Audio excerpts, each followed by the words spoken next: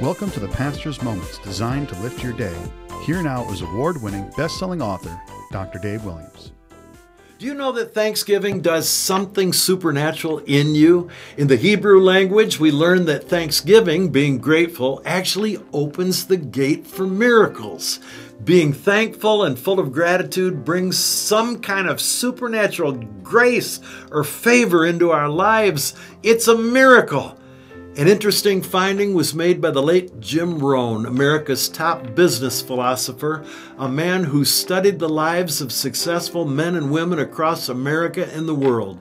He said the number one key to happiness, achievement, and success is first to be thankful. That's amazing. We've all known gripers, complainers, and criticizers.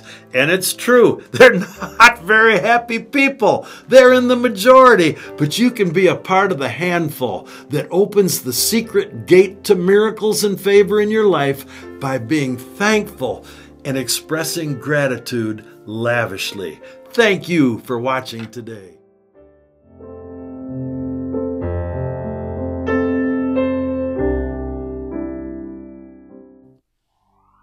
Thank you for listening. We hope today's message brought a touch of God's love to your life. Pastor Dave would love to hear from you. Visit us at davewilliams.com.